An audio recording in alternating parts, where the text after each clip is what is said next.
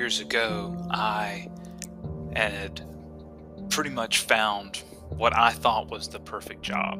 I had worked for years to achieve that position, and once I was able to get it, man, it just set us up. Man, my wife and I were able to work at the same place. We were able to really make some progress in some of our life goals, and man, it was just a sweet, sweet time. It was a lot of hard work, but it was so rewarding. And one day, after coming back from some army training, I walk in the door of the office, and sure enough, there's all of my stuff in a box by the door with my name on it. And when I tried to find out more information, I was just notified that my contract was not renewed. And thanks for my time. Have a nice day. And on the way out, they said, "Oh, by the way, you can tell your wife her contract was not renewed either. So thank you guys for your time. Have a great day." And just like that, it was over. And I remember just sitting in my car in the parking lot, just absolutely flabbergasted, just taken aback of how this happened. That I didn't see it coming, didn't expect it to happen that way. And we were in for a season of trial where things were going to come our way that were just going to rock our world, turn everything upside down. That in a very short amount of time, we would face things that really made me cry out to God and say, "God, where are you in all of this?" As we're facing these trials and these struggles, God, where are you? And it can be very difficult in those times. We've probably all experienced them in some shape, form, or fashion. And when they happen, they make us cry out to God and wonder, "God, where are you in all of this? Why are you letting these things happen to us? Why aren't you protecting us and saving us from these trials?" And the good news is you and I, we aren't the first people to wonder and ask these questions. That the Bible is full of many examples of life stories of people that went through trials and struggles, and that God showed his faithfulness and his consistency and his power through them. But I want to take you to one that I feel like really just shows God's character and how God will use our trials in the life of Daniel. And today we're going to talk about how you and I can live life in the lion's den. How can we live life in the lion's den? And if you've got your Bible, I want to encourage you to turn to Daniel chapter 6. To Daniel chapter 6. And while you're turning there, let me give you the context, because like we so often talk about, we want to read the Bible in context. We never want to twist the Bible to fit our beliefs. We always want to twist our beliefs to fit the Bible. So in the book of Daniel, it records the events in the life of Daniel and some of his compatriots as they are taken away from the land of Israel and taken off into captivity. And as a young man, Daniel and his friends are taken away from Israel and into the land of Babylon. That what the Babylonians did, which was very smart, that unlike other kingdoms and empires as they rose and took over and conquered other nations, other empires would slaughter the people. They would destroy their cities. They would leave them all decimated. And eventually their people would take it over. But what Babylon did that was so unique and different was that Babylon said, "We don't want to destroy these places. We want to use them. They've got these resources. They're already built up. They're already settled. Why would we destroy them?" But they did want to keep the people from rebelling and fighting back. So they kind of played fruit basket turnover with the people. They would deport them to different nations and scatter them throughout the empire, so that they could not come together as a single people and have an uprising and rebel against the Babylonians. And so Daniel and his compatriots ended up being taken into Babylon because they were the best and the brightest. And they were unlike the others who were just scattered throughout the empire. Daniel and his friends were taken to the capital of Babylon. They were trained in the Babylonian ways and the Babylonian languages, and they were given the best education so that they could work in the government. And this was very unique compared to other nations up until this point. And Daniel and his friends go through many different trials along the way. But as a result, God promotes them. God puts them in the top positions, and they're able to prosper during this time.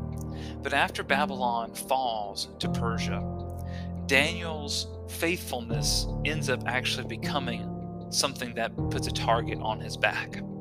That Daniel's faithfulness to God ends up becoming something that causes other people to use it against him. You see, even though Daniel was a wise leader and he was a faithful servant to the empire, and he was a faithful servant, most importantly, to God, the other people were jealous of him. The other leaders and magistrates in the empire were jealous of Daniel. They could not find any fault with him, so they concoct this plan. They concoct a scheme to go to the Persian king, King Darius, and they have Darius create this law. They trick him, and they say that they need to create a law that for 30 days, for a month, that nobody could worship any other god besides King Darius. You see, the Persians believed that their kings were God in human form. They were a god from their pantheon of different gods that they worship. They believed that one of those gods took on a human body, and that's what that king was, and so they worshiped them. And so Darius was worshipped by the people along with the other gods. And so Darius thinks this sounds good, and so he puts his royal seal on the law. And one of the things about the Persian laws is that once they are made, they cannot be broken.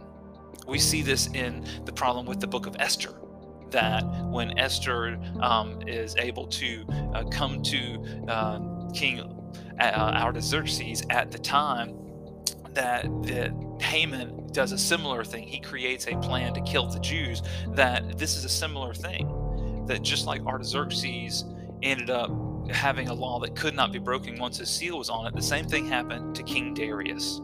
And so we end up seeing that Daniel has a dilemma. That he can be faithful to God and break this law to continue worshiping God. And as a result, any person that breaks the law would be thrown into the den of lions, where these lions were specifically conditioned and trained to eat people as a punishment and as a form of execution. And Daniel has to choose between being faithful to God and saving his own life. And so we end up seeing Daniel and his faithfulness. And so in this life example from Daniel, I believe we can find a model for us to follow, because we talked about this before, but just as a quick reminder, there are two types of writings and passages in the Bible. There are descriptive passages and there are prescriptive passages.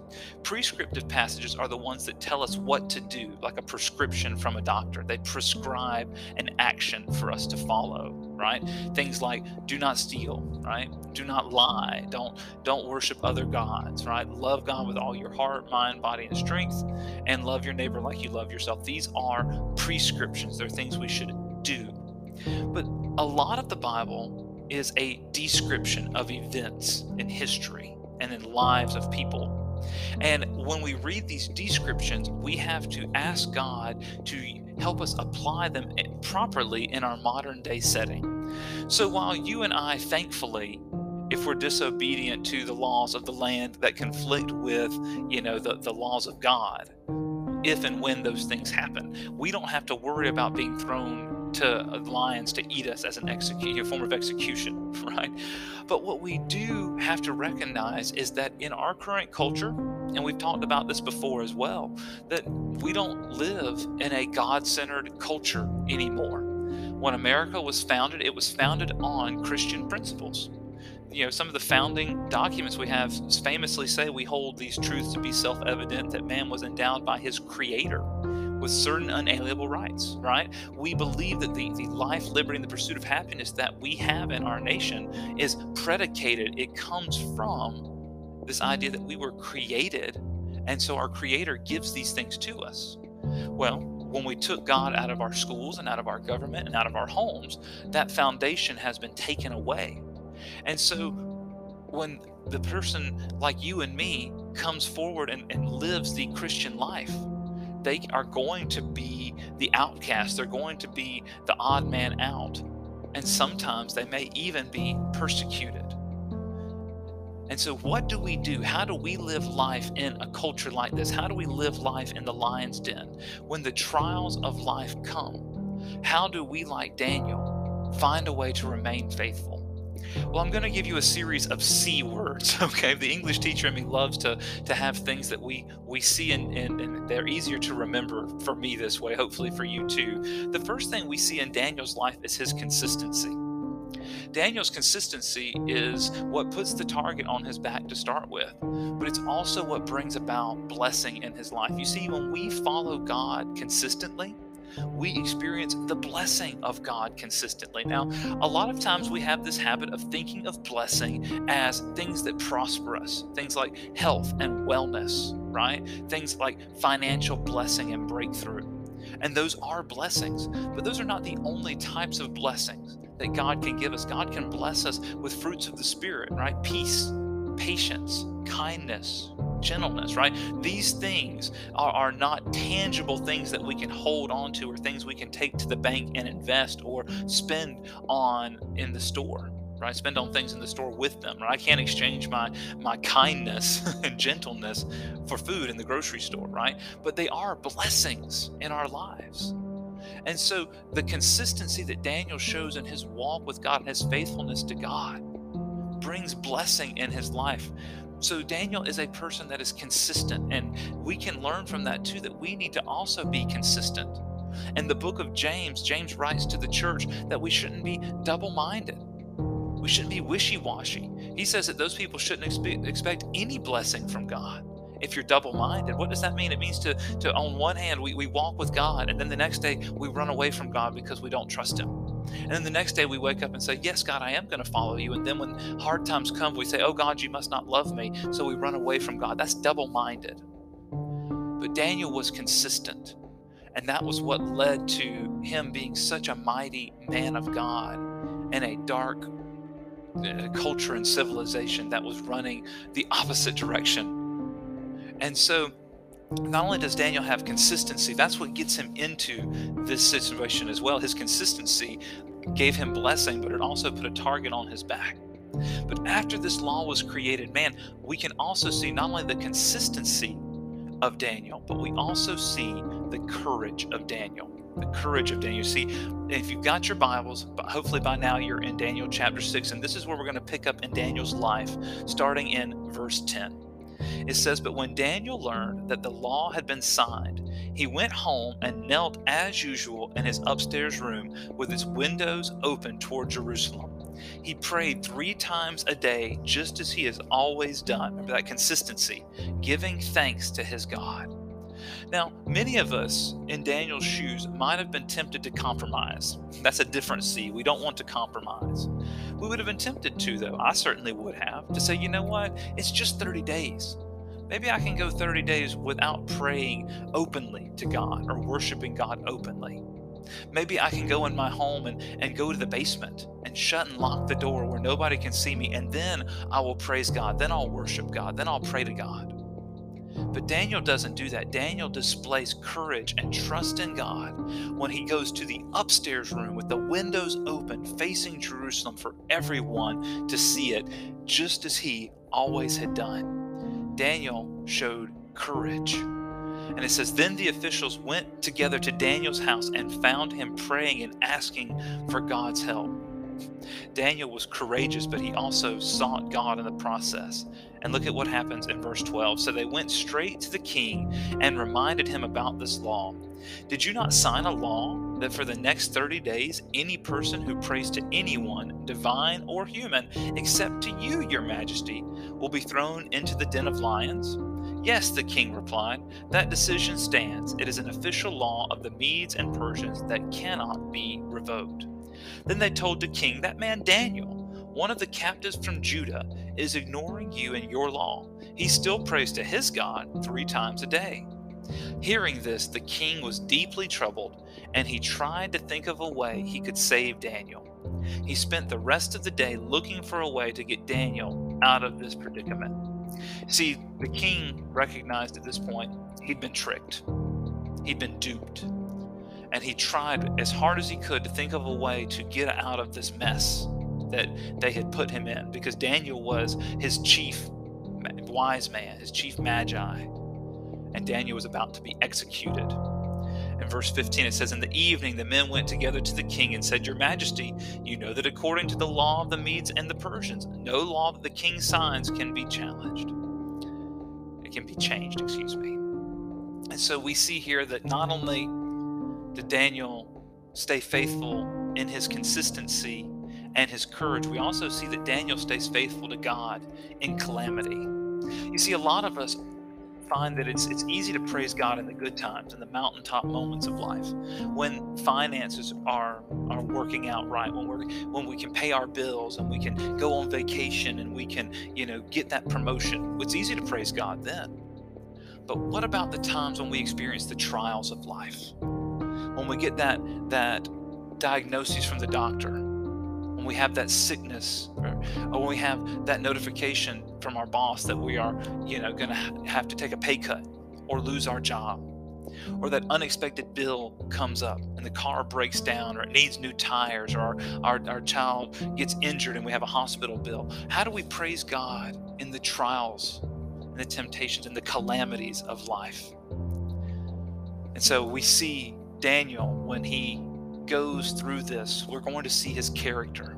That Daniel had to know what was going to happen, but he didn't run, he didn't flee, he didn't hide, he didn't falter, he didn't compromise.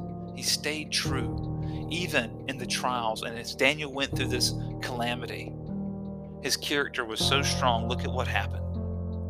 It says so in verse 16, "So at last the king gave orders for Daniel to be arrested and thrown into the den of lions. The king said to him, 'May your God, whom you serve so faithfully, rescue you.' A stone was brought and placed over the mouth of the den. The king sealed the stone with his own royal seal and the seal of his nobles, so that no one could rescue Daniel. The king returned to his palace and spent the night fasting. He refused his usual entertainment, and he couldn't sleep at all that night." And then, of course, you and I know the story. But here's what's important to remember. Daniel did not know how his story was going to end when he went through it. It's easy when we read the pages of scriptures and look at the life stories of the people on the pages of the Bible. It's easy for us to look at that and say, oh, well, of course it worked out okay for them. Of course, it's easy for them to praise God because they got their healing, they got their restoration, they got their blessing. But Daniel did not know that. When Daniel experienced his trial, when this calamity came to him, Daniel had to believe he was going to his death. Now, he trusted in God, certainly, or else he would have run, or he would have fled. He faced the calamity with this same consistency and the same courage he had before. But Daniel had to know that this was a death sentence. He didn't know how this was going to work out. And so it's easy to throw the story out and say, oh, well, you're using Daniel because Daniel, of course, he gets blessed in the end. But Daniel didn't know that. And the same thing's true of you or I when we go through our calamities, when we go through our trials. We don't know how God's going to work through it, but we just have to trust and have that faith in God that if He leads us to it, God's going to lead us through it. So look at what happens next. Very early the next morning, the king got up and hurried out to the lion's den. When he got there, he called out in anguish, "Daniel, servant of the living God, was your God, whom you serve so faithfully, able to rescue you from the lions?" Daniel answered, "Long live the king." Now, I heard a pastor preach on this one time, and he noted something that was so powerful that you'll miss it if you're not paying attention. That the king, in his palace and his comfort, experienced a terrible night of sleep. He didn't sleep at all. He was anguished. But Daniel, in this den, in this cave that had been dug out into the ground, He experienced such a peaceful sleep that he could speak to the king eloquently. The pastor noted wisely that when we don't have a good night's sleep and we get asked questions, we respond with things like, huh? What? Right? But Daniel was eloquent. He spoke well. He was rested. And he says, long live the king. And look at what he says. My God sent his angel to shut the lions' mouths so that they would not hurt me. For I have been found innocent in his sight, and I have not wronged you, your majesty. Are those the words of a guy that got a bad night's sleep? You could only imagine him thinking, well, maybe it was cold, maybe it was chilly, but God sent these lions and we snuggled up together, right? We don't know. That's just me imagining. But I can only imagine this contrast between the king and his palace and all of his comfort, passing a terrible night of anguish, and Daniel in the den of lions, sleeping on the ground, surrounded by death, slept peacefully. David wrote in the Psalms, right, that God gives his faithful people rest when they sleep at night. And that's true, that Daniel's faithfulness shows that God is faithful. As he went to sleep, God was faithful to give him rest. That as Daniel was faithful to support God, God took care of him. And he woke with this eloquent speech to be able to say, I have not wronged you, your majesty. And look at verse 23. The king was overjoyed and ordered that Daniel be lifted from the den. Now look at this. This is a highlight portion of the scripture. Not a scratch was found on him, for he had trusted in his God. You see, Daniel had been consistent. He had been courageous. And when he faced calamity, he did so with faithfulness, trusting in his God. When you look through the New Testament, and we've talked about this before too, that whenever you see the word belief or faith, it's a version of the Greek word pisteo, which means total trust. Daniel had faith in God. And this shows us ultimately that through his consistency, his courage, and how he faced calamities, this shows us Daniel's character. Daniel was known for his faith and his trust in God. And look at verse 28. I love this. It says, so Daniel prospered during the reign of Darius and the reign of Cyrus the Persian. You see, Daniel at this point in his life was an older man. He had lived through being taken from his homeland under the reign of the Babylonians and now under the reign of the Persians.